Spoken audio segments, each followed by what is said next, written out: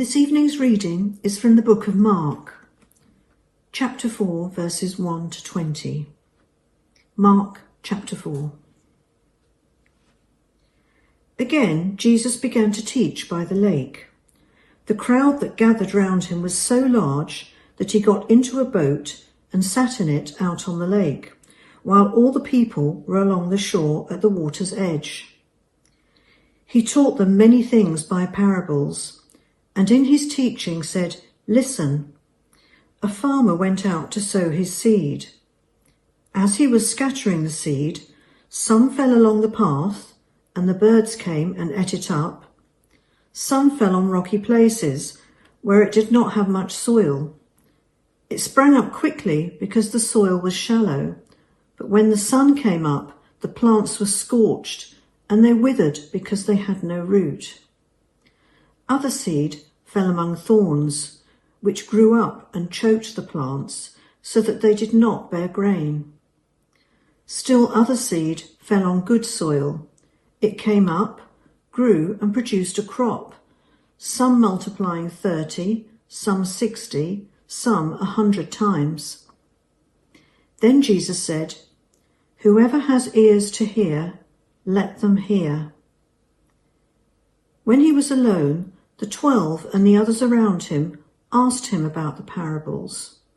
He told them, "The secret of the kingdom of God has been given to you, but to those on the outside, everything is said in parables, so that they may be ever seeing but never perceiving, and ever hearing but never understanding. Otherwise they might turn and be forgiven." Then Jesus said to them, "Don't you understand this parable? How then will you understand any parable? The farmer sows the word. Some people are like seed along the path, where the word is sown. As soon as they hear it, Satan comes and takes away the word that was sown in them. Others, like seed sown on rocky places, hear the word and at once receive it with joy. But since they have no root, they last only a short time. When trouble or persecution comes because of the word, they quickly fall away. Still others, like seed sown among thorns, hear the word, but the worries of this life, the deceitfulness of wealth, and the desires for other things come in and choke the word, making it unfruitful. Others, like seed sown on good soil, hear the word, accept it, and produce a crop, some 30, some 60, some 100 times what was sown." In the BBC reality show Monastery, a group of 5 men from diverse backgrounds voluntarily join a Benedictine monastery for a span of 40 days. The men don't have to assent to Christian belief, but they do have to respect and follow the monks' communal requirements, a strict rhythm of meals, silence, prayer times, and so on. One of the stories focused on a man named Tony, a producer of softcore pornography. After some time in the monastery, Tony felt torn. He wanted to keep his job, but he didn't want to lose the peace he was experiencing in the monastery. With 2 days left at the monastery, he shared his concerns with Brother Francis. "Tony, no, I'm not going to give up my job. I'm not going to sit in church all day and read the Bible. I need to live. I need to keep my lifestyle. So I'm just a little bit worried. Part of me wants to keep the whole thing alive and carry it through. And I know the minute I get out, it will fade." Brother Francis, I want to give you something that I think will help with what you've just described. Vocation is about discovering who you really are and maybe what you should really be doing. And that is what we're trying to do here, discover who we really are. I want to give you this stone, this white stone. We have our Christian name, our family name, But we also have another name, and it's called our white stone name. Revelation 2:17 says, "Your new name is written on a white stone in heaven." I think our vocation is to find out what that name is, to find our white stone name. After handing Tony the stone, Brother Francis places his hand on his head and speaks a word of blessing over him. Immediately after that exchange, the camera scans to a shot of Tony outside in the dark, huddled on a bench, deeply affected by Brother Francis' fatherly words of hope and blessing. What will Tony do? Will he go back to his old life? Or will he seek a new identity as a Christian? One of the greatest challenges in the Christian life is that we invest time and prayer in people only to see them wander away from the faith. It is frankly very discouraging when this happens. But Jesus is up front with us. He tells us quite plainly that this will happen. And therefore, we do not lose heart. This section of Mark's Gospel has seen Jesus burst onto the scene.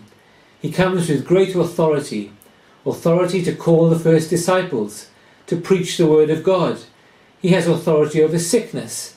He has authority over evil spirits. In chapter 2 verse 5, Jesus forgives sin. Only God can forgive sin. So here is Jesus, fully human, but clearly functioning with the authority of God himself. He is God and man. The religious leaders don't like Jesus. They disapprove of his lack of religiosity, that he heals on the Sabbath. The crowds love Jesus. But the Pharisees and the Herodians, the religious and political elite, are now planning to kill Jesus. Even Jesus' own family think he's out of his mind. Jesus redefines his family as those who do the will of God. And now today, the parable of the sower, or the parable of the soils. Two headings, the parable and its meaning. Firstly then, the parable, verse 1. Jesus begins to teach by a lake. The crowd that's gathered round him is so large, Jesus gets into a boat and uses it as a pulpit.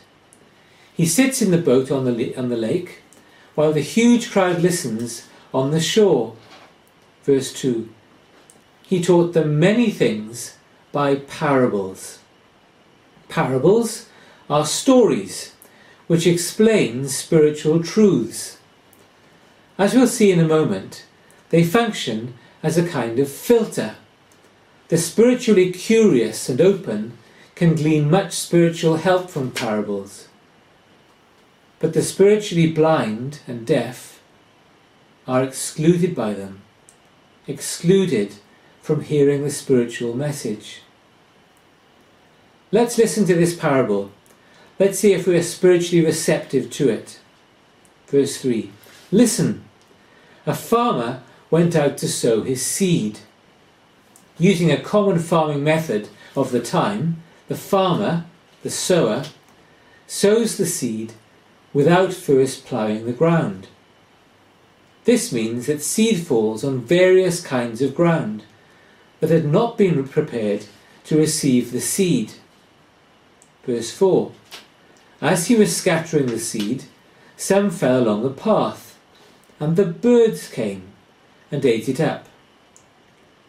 Some fell on rocky places, where it did not have much soil. It sprang up quickly, because the soil was shallow. But when the sun came, the plants were scorched, and they withered because they had no root. Other seed fell among thorns, which grew up and choked the plants, so that they did not bear grain. Still other seed fell on good soil. It came up, grew, and produced a crop, some multiplying 30, some 60, some 100 times. Then Jesus said, "Whoever has ears to hear, let them hear." Having ears to hear is the crucial thing. Only those who have a soft, teachable heart, who are willing to surrender to God, to give up proud self-reliance, only those who submit to God have ears to hear. So there's the parable. Now let's look secondly at its meaning. Most people assume that the reason Jesus told parables was to make the spiritual truth easier to understand. But verse 10, when he was alone, the 12 and others around him asked him about the parables. He told them, verse 11, the secret of the kingdom of God has been given to you. The secret. Not everyone knows something if it's a secret. Many parables illustrate aspects of the secrets of the kingdom of heaven. For example, the nature of the rule of God over individuals and over the community of God. Verse 11b, but to those on the outside, everything is in parables, so that, and here Jesus quotes Isaiah 6, 9 and 10. Isaiah is commissioned to be a prophet in Isaiah 6, but God tells him very plainly that no one will listen to his message. The people in verse 12, they may be ever seeing but never perceiving, and ever hearing but never understanding. Otherwise they might turn and be forgiven. So the parables act as a kind of filter. They filter out those who are being saved from those who are under judgment. Those who belong to God, those whose hearts are right before God, those who love God, well, they gain much from the parables. But those who are already hardened against God, they will hear the words of the parable, but they will never see the truth. They will never hear the truth. They are hardened against God, therefore they won't turn and be forgiven. Parables function as an instrument of God's judgment. They confirm people in their spiritual deadness. However, for those who belong to Jesus, Jesus explains the meaning of the parable very clearly. Verse 13, he does expect his followers to understand the parable. If they don't understand this parable, how will they understand any parable? So here's the meaning. Verse 14. The farmer sows the word. The farmer is Jesus. The seed he sows is the word of God. The farmer is like any preacher who faithfully shares the word of God. This could be any Christian who talks about Jesus with those they meet. Jesus says, verse 15, some people are like seed along the path. As soon as they hear it, Satan comes and takes away the word that was sown in them. So the birds that come and eat the seed on the path, the birds are like Satan, taking away the seed of God's word before it has time to affect a person's heart. Verse 16. Others, like seed sown on rocky places, hear the word and at once receive it with joy. But since they have no root, they last only a short time. When trouble or persecution comes because of the word, they quickly fall away. So the seed sown on rocky places, where there is not much soil, which is scorched by the sun, is like the person who seems to become a Christian, but falls away whenever there is trouble or persecution. Verse 18. Still others, like seed among thorns, hear the word, but the worries of this life, the deceitfulness of wealth, and the desire for other things come in and choke the word, making it unfruitful. So these people are like plants growing among thorns, which choke the young plants, so that they do not bear grain. So far, all so discouraging. The Christian person is going through life sharing the gospel, talking about Jesus, and all these types of people fail to thrive spiritually. All of these types of people fall away from the faith sooner or later. But, and it's a big but, verse 20, others, like seed sown on good soil, hear the word, accept it, and produce a crop. Some 30, some 60, some 100 times what was sown. Praise God for the seed sown on good soil. A good typical agricultural yield in Jesus' day was between 5-fold and 15-fold. A 10-fold return was considered a good crop. So the crop Jesus promises here is astonishing and very encouraging. We can know that if we go through life sharing the gospel, many will bear no fruit, many will be confirmed in their spiritual blindness and deafness, but there will be an amazing harvest for our labours.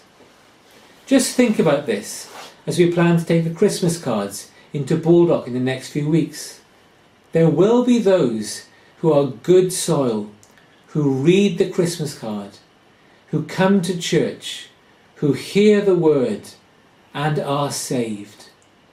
God is building his church, and it's very encouraging. And this has happened many times in history at different times under the sovereignty of God.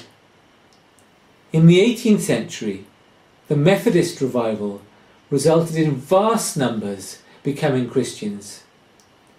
In the 19th century, Britain could boast a very strong evangelical church. Spurgeon was in no doubt that he saw spiritual revival in 1859. There were other Christian revivals, moments of great blessing in which many thousands, tens of thousands, were converted throughout the 19th century. In the 20th century, the west of Europe became hard spiritual soil, whereas parts of South America, parts of Africa, China, South Korea, and other places saw great spiritual revivals.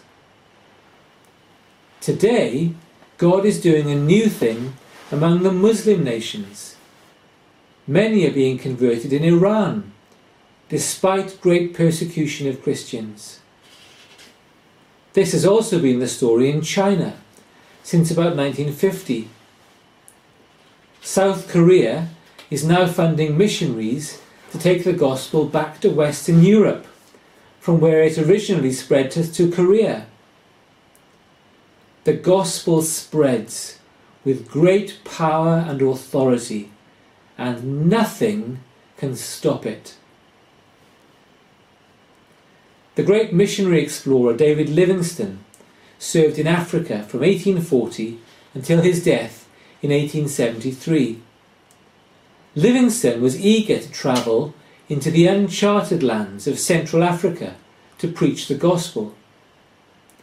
On one occasion, he arrived at the edge of a large territory that was ruled by a tribal chieftain. According to tradition, the chief would come out to meet him there. Livingstone could go forward only after an exchange was made. The chief would choose any item of Livingstone's personal property that caught his fancy and keep it for himself, while giving the missionary something of his own in return. Livingstone had few possessions, but at their encounter he obediently spread them all out on the ground: his clothes, his books, his watch, and even the goat that provided him with milk, since chronic stomach problems kept him from drinking the local water. To his dismay, the chief took his goat. In return, the chief gave him a carved stick, shaped like a walking stick. Livingstone was most disappointed. He began to gripe to God about what he viewed as a stupid walking cane. What could it do for him compared to the goat that kept him well? Then one of the local men explained, "That's not a walking cane. It's the king's very own sceptre, and with it you will find entrance into every village in our country. The king has honoured you greatly." The man was right. God opened Central Africa to Livingstone, and as successive evangelists followed him, wave after wave of conversions occurred. Yes, when God moves, the gospel spreads with great power and authority. So the parable of the sower is a great help to us. It tells us plainly that many will fall away. We're not to be discouraged when this happens. We're not to give up. Because Jesus also tells us that many, many will be saved. There will be 100-fold yield for our labours. What will we do after a passage like this? Surely God is saying to us that we must be faithful in sharing the gospel. We must be prepared for setbacks and disappointments, but we must be confident in the fact that there is a great harvest of souls ready to be reaped. Shall we make ourselves available to God?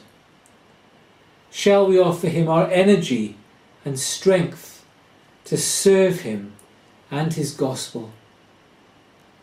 We have a real opportunity to do that this Christmas, to deliver the Christmas cards, to pray as we go around the streets, to chat to people that we meet on the door. It's a great gospel opportunity. And God promises that when the gospel is preached, there is fruit.